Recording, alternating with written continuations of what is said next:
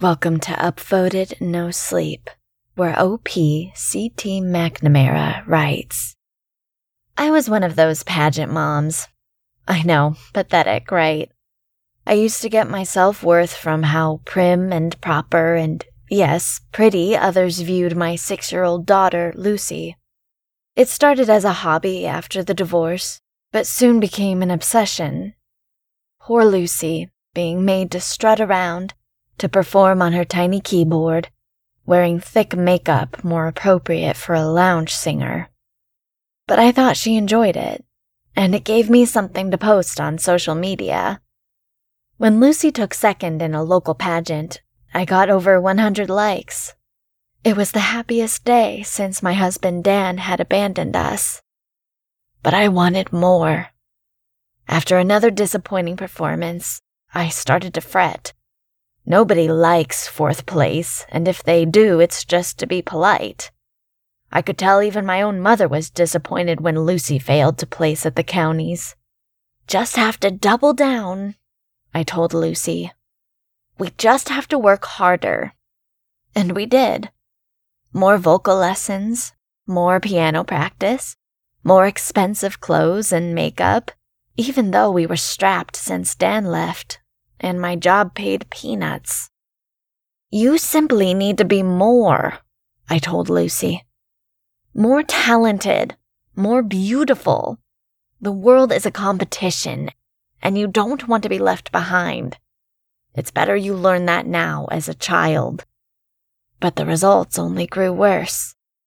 Perhaps I put too much pressure on her. One night, after having been officially served with the divorce papers, a demon came to me. It spoke in my mind, but I knew it was pure and evil and real. It gave me one wish, but said to choose wisely. I knew I shouldn't have, but I was desperate, so I wished all the same.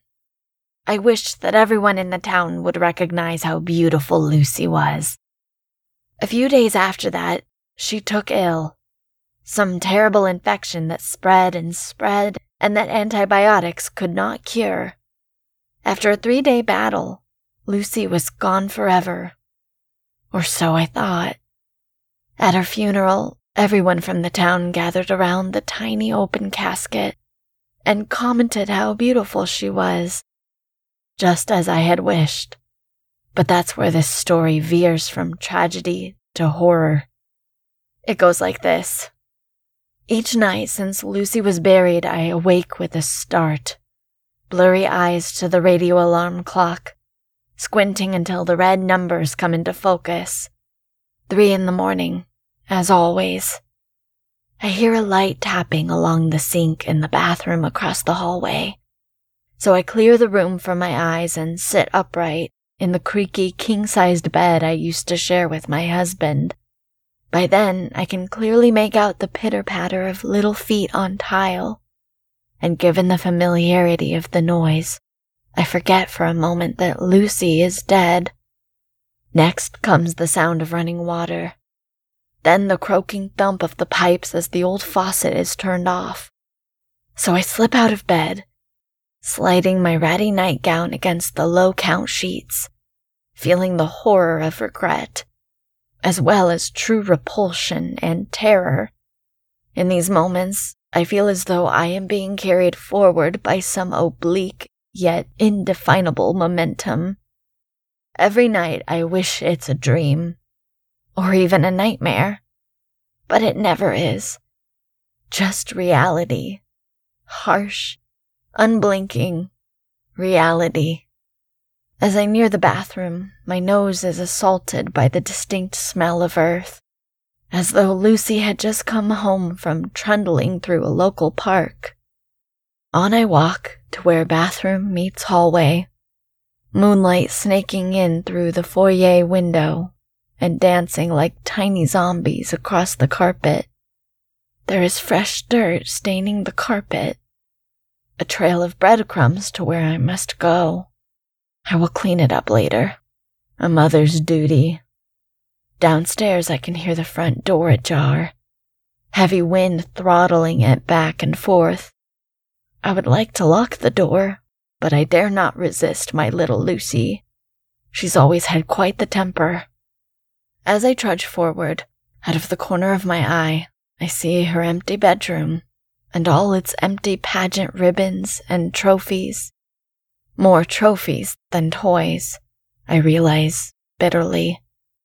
I walk on toward the pale iridescence sneaking out from under the bathroom door's piney frame, as though the door itself is a splintered coffin. I open the door at last, tasting metal in my throat, and a steady pulse rattle through my body like electric current. Inside, it is always the same. Lucy standing on her tippy toes, using the mirror above the sink to apply lipstick. She turns to face me, growing more decayed with each passing day. Mommy! She digs the lipstick at herself, claws at her tiny little face.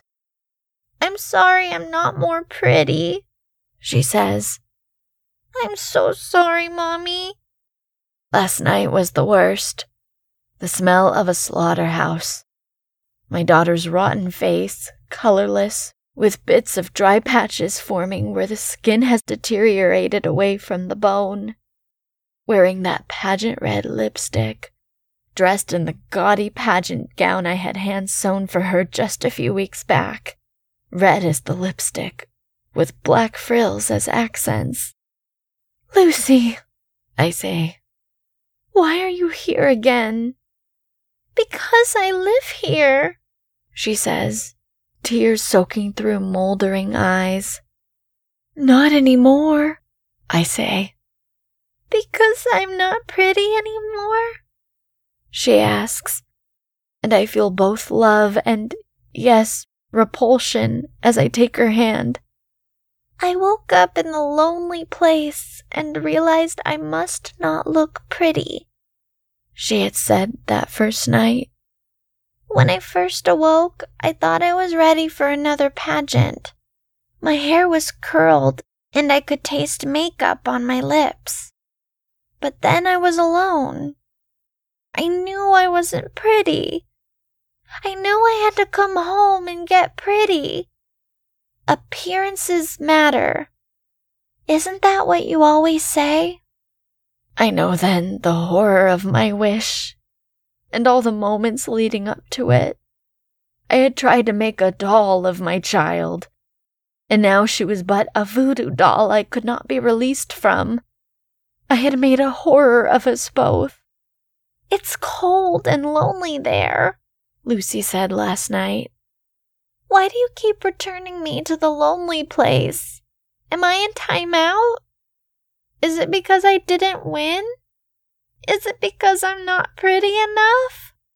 So night after night, I walk her back to the cemetery, and I tuck her in. And then I trudge home, arms sore from the shoveling, and wait to do it all over. This new ritual of the macabre. But now I must go. I've been up later than usual, and I think I hear a scratching at the front door. It will soon be time to help Lucy with her makeup, or at least what's left of her. I was one of those pageant moms, and I suppose, in a way, I always will be. And that was an upvoted No Sleep story by OP CtMacnamara. Sweet dreams.